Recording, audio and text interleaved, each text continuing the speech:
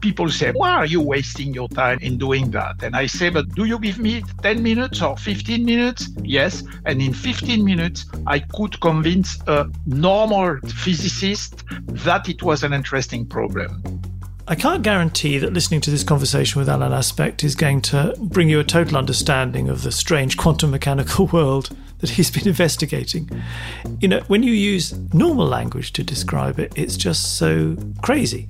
The idea that two particles so widely separated in space that they can't possibly be communicating with each other but are somehow linked just sounds like some kind of magical force from elsewhere. The system that he's talking about is one that is only understood within the mathematics, the formalism of quantum mechanics.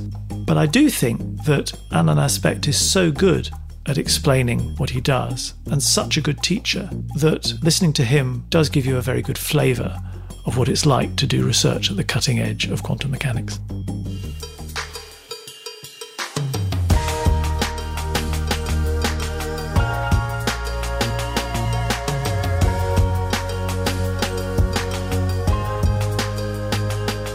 This is Nobel Prize Conversations, and our guest is Alain Aspect, recipient of the 2022 Nobel Prize in Physics. He was awarded for his experiments with entangled photons, establishing the violation of Bell inequalities, and pioneering quantum information science. He shared the prize with John Clauser and Anton Zeilinger. Your host is Adam Smith, Chief Scientific Officer at Nobel Prize Outreach. This podcast was produced in cooperation with Fundación Ramón Areces. Alain Aspect is a professor at the Institut d'Optique Graduate School and the École Polytechnique at Université Paris-Saclay, as well as a research professor emeritus at CNRS, the French National Centre for Scientific Research. In the conversation, you'll hear him talk about his love of teaching, the joy of pioneering a field which many physicists used to dismiss as crackpot science, and how to cook the perfect egg. But we start with the end. I wanted to start by exploring this amazing journey that for you began with an idea in 1974, and then there was a dramatically successful experiment in 1982, and then 40 years later you were in Stockholm receiving a Nobel Prize. If we just jump right to the end and think about how it felt to be standing in the City Hall in Stockholm, giving your banquet speech to the assembled 1,300 people. It is a great honor to introduce the Nobel laureate in physics, Professor Alain Aspect. What did it feel like getting to the end of a very long journey? I think the feeling was the same as when I had to stand up to receive the medal from the hands of the king, having a thought to the young Alain Aspect opening a file in which there was the paper by John Bell and being absolutely amazed by that paper. My friend Nicolas Gisin uses love at first sight, the expression love at first sight. And I think it's exactly what happened. After 1 hour, I knew I wanted to work on that subject. How lovely to find your true love so young, so early. So let's begin to explore this. The file that was handed to you, this was while you were trying to sort out what you might be doing for your PhD. My situation was quite nice because I had a teaching position and I could do my research in any lab. And so I went from one lab to the next one asking for an interesting subject. And at Institut d'Optique, there had been an experiment on so-called one-photon interference experiment. And I knew that the professor who became my advisor had been involved in this experiment. And I asked him, would you have something of that kind? He gave me that file in which the first paper was John Bell's paper. And then there was the thesis of Stuart Friedman and the thesis of Dick Holt. And I first read the paper of Bell. I found that it was absolutely the subject I wanted to work on. There was this debate between Bohr and Einstein in 1935. Einstein, with his colleagues Podolsky and Rosen, considered the situation with two particles and realizing that the formalism, the mathematical formalism of quantum physics allows for this so-called entangled state. And from this, he concluded that quantum mechanics should be completed, and Bohr disagreed on that. And then there was a debate between them until their death. Adam, I'd like to ask you about this debate, but first, is there a simple way to describe quantum mechanics? Well, the American physicist Richard Feynman famously said in 1965, I think I can safely say that nobody understands quantum mechanics. That's a worrying start, but yes, quantum mechanics is the branch of physics that describes the interaction and behaviour of particles on the atomic and subatomic scale. So classical physics, classical mechanics, as developed by Newton, for instance, describes very well the behaviour of things on the scale in which we live, motions of planets and the way things behave when you drop them in gravity. But it breaks down when you try and use it to describe the way that really small things interact, like electrons and protons. And for that, you need this new branch of physics, new at the beginning of the 20th century and still being developed, quantum mechanics. And the Nobel Prize was related to quantum entanglement. What is quantum entanglement, Adam? The sad truth is probably that you can't really talk about quantum entanglement unless you properly understand quantum mechanics. But in the terms that I understand, at least, quantum entanglement is a phenomenon derived from quantum mechanics in which two particles can be separated by any amount of space, vast distances, and yet their properties are still linked, so that any change in the properties of one will produce an instantaneous change in the property of the other. And that is contrary to all we know about the universe, because we understand that nothing can travel faster than the speed of light, and yet such apparent communication between two particles instantaneously would necessitate the transfer of information in a way that must travel faster than the speed of light. So it seems paradoxical that this can happen, but from a quantum mechanical point of view, it's perfectly fine. And people like to say that quantum mechanics doesn't care about space and time. And this is a prime example of that. But Einstein wasn't happy with that. He felt that there must be something missing from quantum mechanics. Is that right? Yes, for Einstein, this was a step too far. He, together with colleagues Podolsky and Rosen, wrote a paper in 1935 in which he thought that what he's termed this spooky action at a distance was not sufficiently explained by quantum mechanics, and that quantum mechanics was somehow incomplete because it didn't explain the phenomenon of entanglement. Others disagreed with him. Bohr, for instance, thought that quantum mechanics was perfectly sufficient to explain quantum entanglement. So Bohr and Einstein disagreed on this quite fundamental point related to quantum mechanics. And then a scientist called Bell came along a few years later and wrote a very important paper. What was Bell's paper about? That's right. The debate happened in the mid-30s and then sort of just lay there in the record. And then in 1965, Bell published the first of his inequalities, which were mathematical proofs designed to test the thought experiment that Einstein had laid out in his 1935 paper. And then a few years later, the young Alain Aspect came along and read Bell's paper. And what did he do as a consequence of that? Well, he and others, such as notably John Clauser, one of his co-laureates, saw Bell's inequalities and realised that they laid a path towards experiments which could actually test whether quantum entanglement was a real phenomenon. They were tremendously excited by this. They could see that an experiment was possible. So they set out on a path of experimentation, which, after much development intellectually and technically, led eventually to Alain Aspect's definitive experiment proving the existence of quantum entanglement. And so this helped to settle the debate? Yes, these experiments basically put the debate to rest. It's very interesting to listen to Alain Aspect talk about the significance of the debate, so let's listen to him. Mostly nobody cared for several good reasons, I think. The most important reason is that it was only about interpretation, okay? And if you are a young physicist, active, you use quantum mechanics, it works. It allows you to explain experiments or to discover new theoretical feature. Why would you care about an epistemological debate between these two old glories?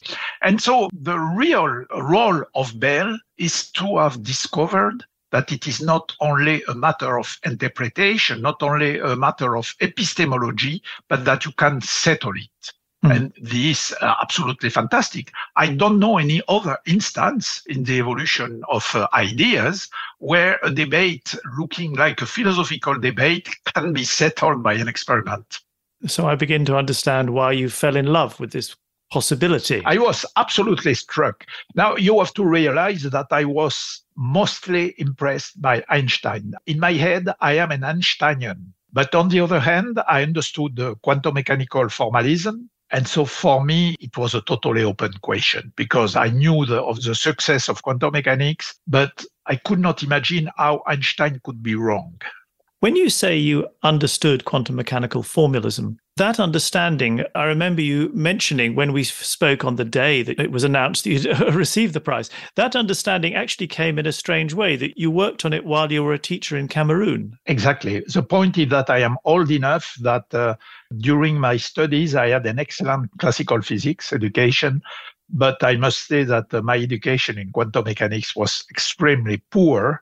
It was not clear at all to me what was the relationship between what they were teaching me and physics. And I was frustrated of that. I knew that it was important, and I was frustrated not to know it well. And so when the book of Claude Cohen-Tannoudji, Bernard Dux, and Frank Lalloé was published, I was indeed in Cameroon teaching. I got the book immediately. And then I really studied the book from page 1 to page, 1300 or something like that. And there is a big advantage of doing that. The book is totally neutral regarding interpretation. I'm sure that if you have a professor, you say, well, this is not possible. Shut up and calculate, shut up and learn, and then we will discuss later. But there was nothing like shut up and accept it. It was just, this is a formalism, use it, and nothing else. And I think it was very important. I had nobody to wash my brain telling me that it was not interesting to think about this stuff. It obviously gave you great clarity of thought. Yes, but because the book is fantastic. I mean, it's known in the whole world and it deserves it. I had a good mathematical education, and it means that no mathematical formalism in the book was difficult for me. It's quite rare to take time on your own to study in that way. It's obviously incredibly beneficial in your case, but it's hard to achieve that such space to think through something like that. You have to be quite disciplined under normal circumstances to do it. And certainly then, when you were teaching in Cameroon, you had enough to be doing, I'm sure. Yes, but on the other hand, when you are teaching overseas, as I was, you are cut off almost everywhere. There was no TV, nothing else to do than reading. No family to go during vacation, etc. So, in fact, there was plenty of free time. Moreover, at between 12 and 4 p.m., it was quite hot. So it was better to stay home, to wait for the heat to decrease. And it was a moment when I was studying it. Yes, some people might have just taken a little nap, a siesta, but I was young at that time. I did not need any nap. Anyway, marvelous preparation for encountering Bell's paper in 74. Yeah. And then, of course, it was a risky thing to undertake. It was a risky project. And you told the story beautifully at the Nobel banquet of your first encounter with Bell at CERN. Do you have a permanent position? These were the first words of John Bell in 1975 when I finished describing the scheme of the experiment I was planning. He explained that working on a test of the inequalities he had discovered would be considered a waste of time or even crackpot physics. I said, why are you asking this question? And then he tells me, doing this kind of subject, people are going to think that you are a crackpot. I did not know the word, so I asked him to explain me the word. And he said, most people think that the subject is not interesting and that one has to be crazy to embark into that. I said, but I have a permanent position. They cannot fire me. I have a job, I am teaching, and so I can spend my time of research as I want. And so he said, okay, let us solve science. And then he encouraged me. A few months later, I published the idea. And it was with the recommendation of John Bell. When I visited John Bell, I asked him about publishing that idea, and he told me that I should absolutely publish it. And it was a very good advice because nobody has any doubt that it was my idea. I am the only author of the idea. That's very clever. So you weren't at all worried about anybody else going off and trying to do the experiment? No, I was not worried. I was quite young and I was eager to receive advice. And so when I asked John Bell, should I publish it? He was very clear. He told me, yes, in fundamental science, you have to publish everything and don't count upon me to keep it secret. You tell me your idea. It's a good idea. I will speak about it. So you better publish it. John Bell must have been thrilled to encounter a young, enthusiastic, talented person who wanted to take this on. Well, first, John Bell was a cool person, not showing much feelings. It's not to say that he was not a nice person, but he was not warm. Okay, he was very serious. So was he thrilled? No idea. What I can say is that we met quite often until the result of the experiment. And he was part of the committee of my when I defended my PhD thesis. And he always showed that he had a high respect for experimentalists. He clearly stated that he was unhappy of the result, but he did not discuss. The result is what it is, and he would have preferred another result, but he had absolutely no nitpicking, about details of the experiment. He was totally trusting experimentalist. So your PhD defense was in 1983. And so the 82 experiment, which is the experiment cited by the Nobel Prize Committee, it was a part of your PhD. And it's quite unusual to do work during your PhD, which results in a Nobel Prize in such a groundbreaking discovery. It must have been quite a thesis defense because, of course, it was pretty apparent just how groundbreakingly important this work was. Yes, the point is that the wind had been changing direction. Until 1978, 79, there was still this feeling that, this guy is a crackpot. This is a guy who is checking quantum mechanics. Everybody knows that quantum mechanics works. Everybody knows that Bohr replies satisfactorily to Einstein, etc., etc. But I must say, and I think that I need to have some credit for that, I found a way to explain what the goal is of Bell's inequality. Explain that not to experts in hidden variables, but to physicists totally naive with respect to this question. And so people say, but why are you wasting your time in doing that? And I say, but do you know what is the question? They say, no.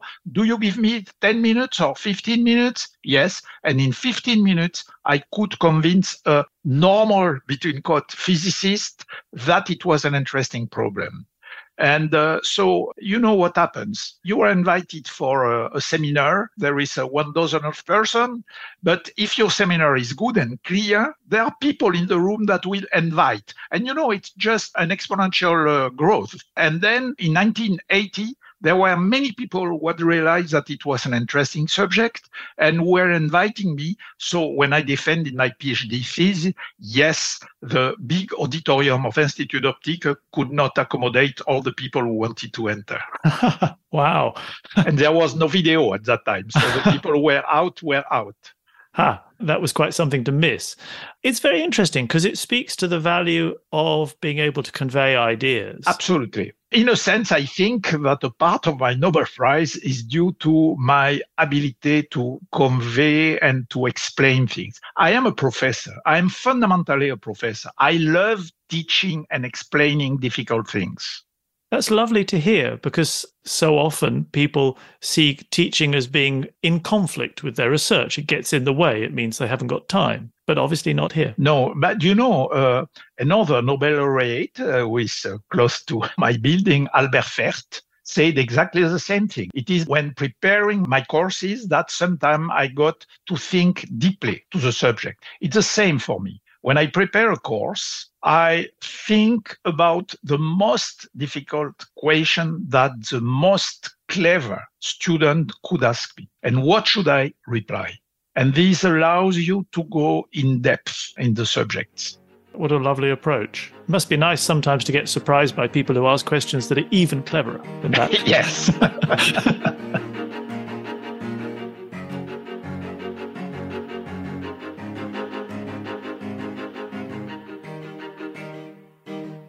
Bell took the question out of the philosophical realm into the practical realm, if you like. If you go back into the philosophical realm, what you showed is going on does seem like magic. It's that two things that are separated by vast amounts of space can be influenced, apparently, at the same time in the same way. It is hard to accept if you just think about the universe as we know it. We have to distinguish the scientific or logical conclusion that we can draw and the kind of interpretation and image that we give of the conclusion. The conclusion is that the local realist description does not work. There are two important notions. Locality, the fact that everything you can measure on one object in a given region of space-time, everything is determined by properties, parameters, which are in that volume. This is local realism. And there is a fact that nothing can go faster than light. And I think that what the experiments show is that we have to reject both realism and locality. And then deciding that you could reject one or the other one is a matter of personal decision, I would say. I accept the idea that something goes faster than light, but I know that this is nothing more than an image to support my intuition. What I found is that this image is extremely fruitful. I think I might need some more help here, Adam. What does he mean when he says rejecting one or the other is a matter of personal decision? I think what he means is that it's very hard to give up on beliefs that you've held all your life. So in order to accept quantum entanglement, you have to drop the idea of locality, which is the phenomenon that things happen because of local influences. If I push you, you'll fall over. That's how the world works. We know that. So that everything is dictated by what's happening in the local environment. And by realism, I think he means the relativistic universe. In other words, a place where nothing can travel faster than the speed of light. In quantum entanglement, two particles are apparently acting on each other or interacting over distances which mean that you're totally outside the local environment. Those influences are happening in a very non-local way. And they're also happening at speeds which indicate that something is transferring between them at much faster than the speed of light. Well, if that's happening, you then have to drop the idea of local influences and you have to drop the idea of a universe governed by relativity. Obviously, as far as we know, nothing can travel faster than the speed of light and local influences still go on. So it's not that these things are really totally incompatible. It's just that in order to imagine quantum entanglement and to accept quantum entanglement, you have to have a mental framework which rejects locality and, as he says, realism. And whether you can do that is up to you. In his case, he can. He can inhabit these different worlds. But I suppose that's because he understands quantum mechanics. And so it all makes sense to him. It's a bit of a leap of faith, I suppose, on his part to say, yes, I accept quantum mechanics and I drop these other two principles for the moment. And clearly he's not the only one who's made that leap of faith, because there are now many people trying to work out real-world applications that are a consequence of being able to accept quantum entanglement and therefore quantum mechanics.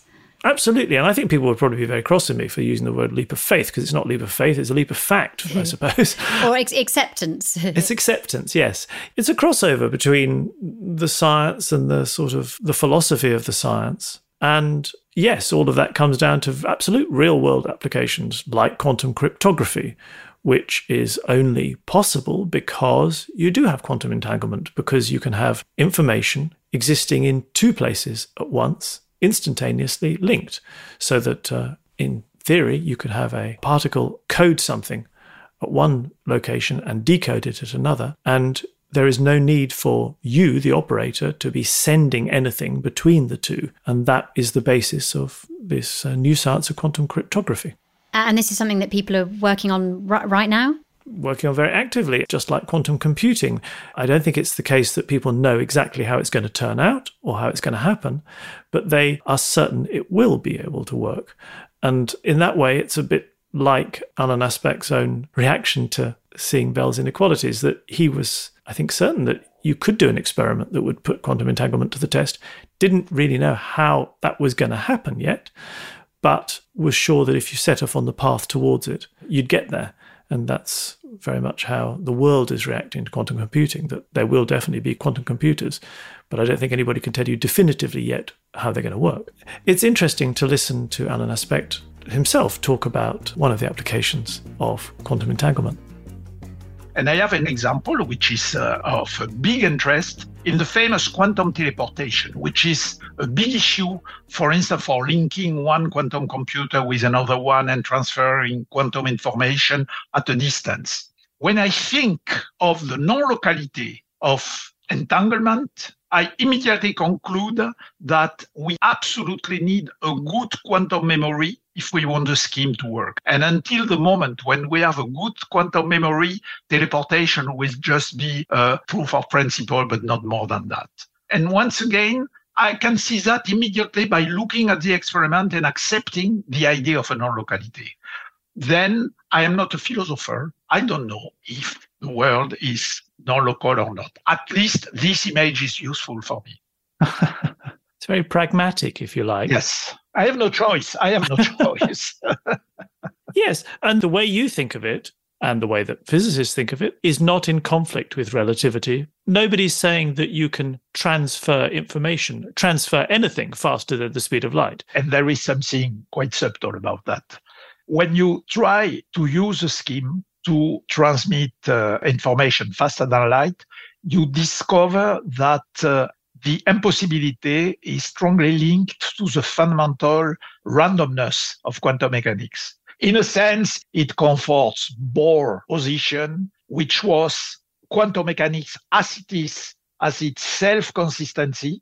And if you add anything, then it loses its self-consistency. So I would say it comforts the self-consistency of the formalism, which I am sad in a sense because I love so much Einstein, but I have to accept the result. Well, you can live with a foot in both camps, obviously. It's possible. Well, the same year, I got the Einstein medal and the Niels Bohr medal. It's okay. That's a very, very clear demonstration of being of both parties. Good. Exactly.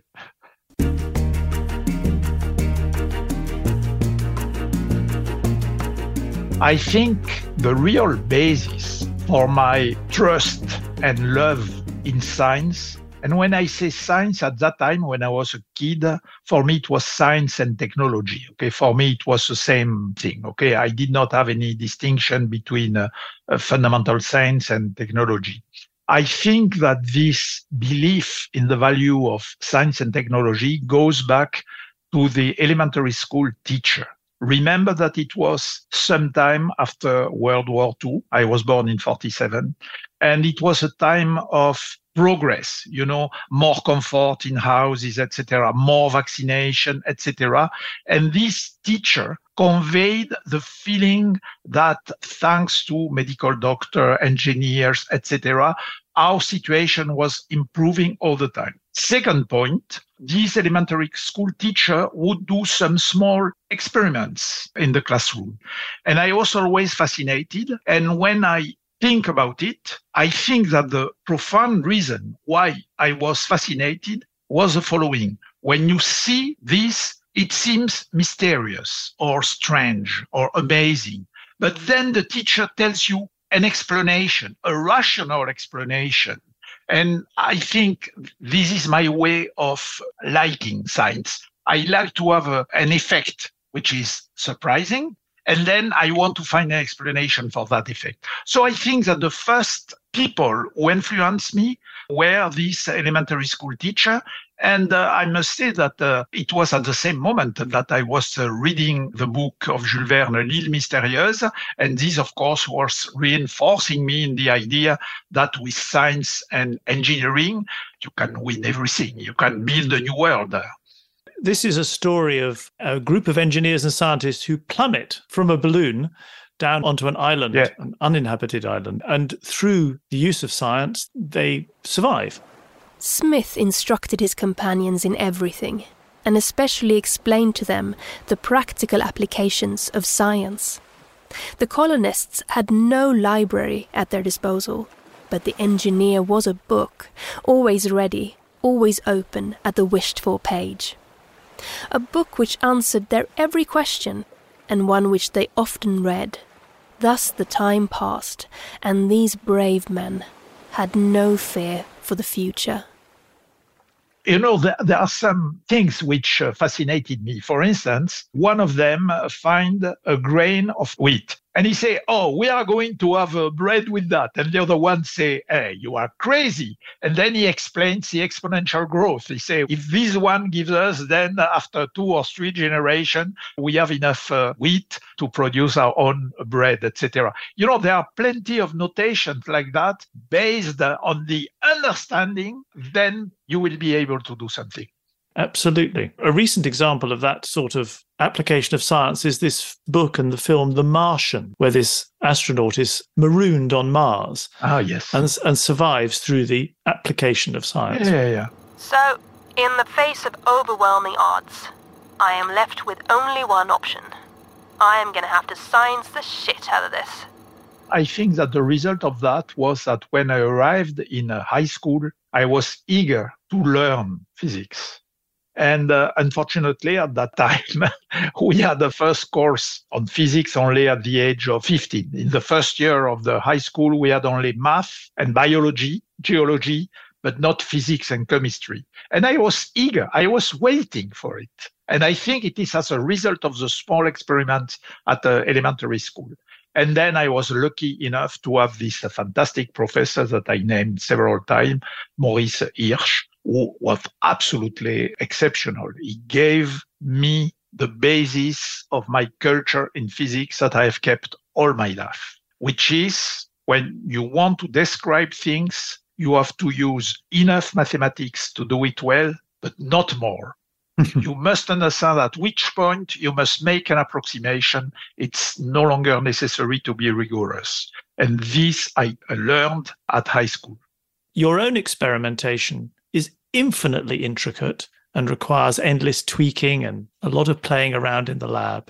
How does that translate into quantum computers that we hope to see around us? Okay, there are several aspects to that question. The first thing I want to emphasize is that for me, I defended my PhD. I had settled a debate between Bohr and Einstein, which is not bad, and it was time to go to elsewhere, to another subject. And exactly at that moment, Claude Cohen-Tannoudji, the author of the book, who had accepted to be in my PhD thesis committee. It was a grand committee you had. Yes.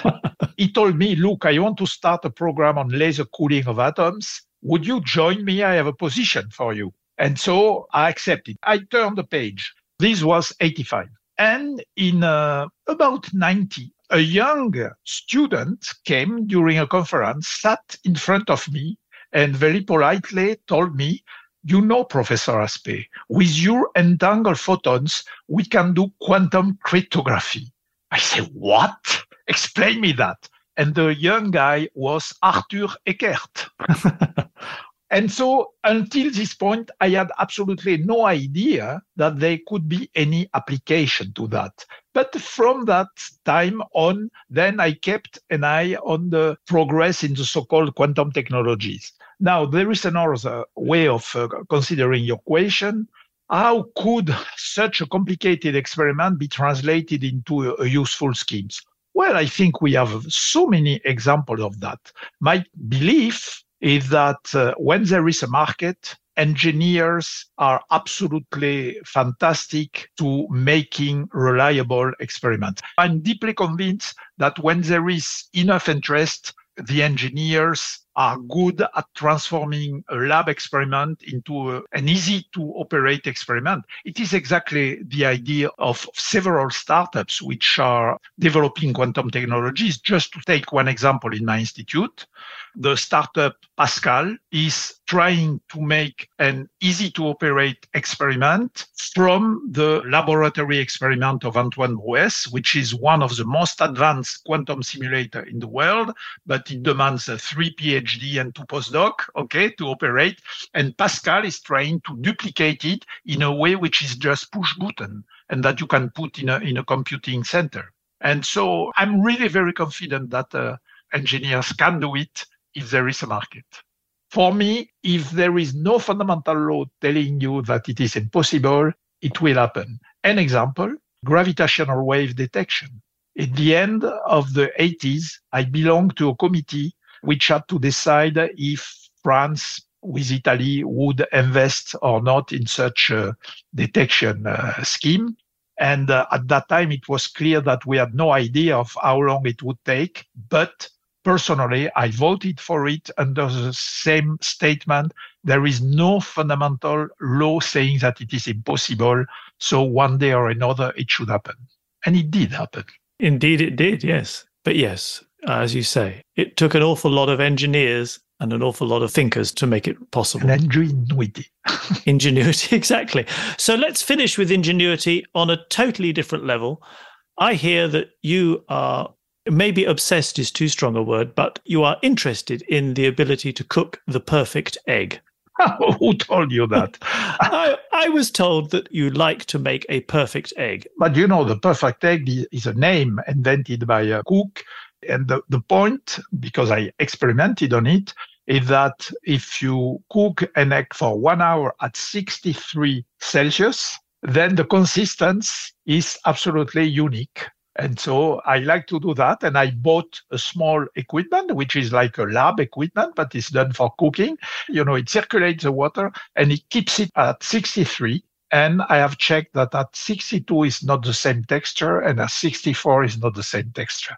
And what is the texture of a 63-degree for an hour egg? It is a texture in which the white is half solid, but not solid and not liquid. It is in between. And the yellow, of course, is soft. And then, of course, you need to accommodate it with interesting things. For instance, you can add some truffles, foie gras, and then the ensemble is delightful. And then finally, we spoke about magic in terms of quantum entanglement. I understand that you also like the practice of magic tricks. Yes, I'm going to tell you. When I was 65, CNRS put me on mandatory retirement. And I was unhappy of that. And a good friend of mine, Thierry Jamarchi, who is professor in Geneva, who is really a fantastic magician, told me, look, Alain, you seem to be worried. And as a birthday present, I can propose to start you in magic cards. And I thought that maybe I would miss occupation, which is not the case. But and then I started. I was fascinated. And so I am not bad. But my specificity is the following. These magic tricks are very well documented when you belong to the community. And the way it is described is standard, okay? You do this, you do that. And in order to be able to do the trick, you have to practice for weeks, hundreds of times, because you need to have the finger, just like a piano, okay? You must have the fingers doing everything correctly. And so you have plenty of time to think about it. And you know what I think about? I think about a text relating to quantum mechanics. So for instance, when there are cards jumping from the carpet to my hands, I pretend that it is a quantum tunneling effect, okay? Or when some cards are infected by other one, I say this is bosonic simulation. I have also quantum teleportation in having a card going from the left to the right, you know? And of course, everybody understands that it is a joke. But I think that it is pleasant that I do the same trick as a normal magician, but my text is different. I remember a conference on quantum cryptography, the big world conference on quantum cryptography in Paris a few years ago, with all the big shots from Peter Shor to Arthur Eckert, Brassard, etc. And I was asked to do the after-dinner speech. And rather than doing a speech, I asked for a camera and I did the quantum tricks. Were you nervous that it wouldn't work in front of such an audience? No, I can tell you when I was most nervous in my life. It was in the Nobel banquet when I had to go up and speak to people who had been drinking and eating for 3 hours and a half. There I was real nervous, but it worked. It worked beautifully. I remember the applause. It was lovely. Thank you so much. Thank you.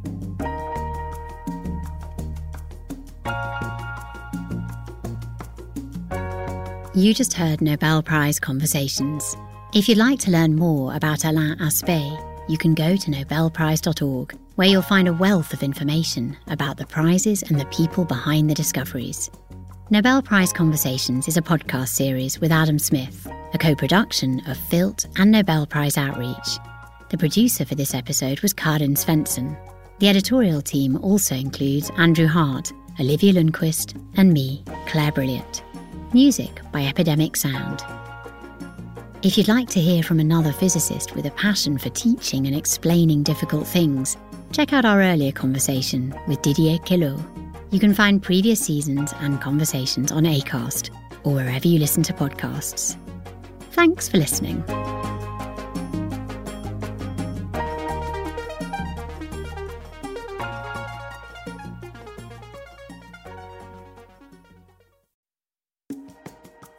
If you're passionate about the Nobel Prize, you won't want to miss a single episode of our podcast. Be sure to subscribe. We're available on Acast, Amazon Music, Apple Podcasts, Google Podcasts, JioSaavn, Spotify, and many, many more popular platforms.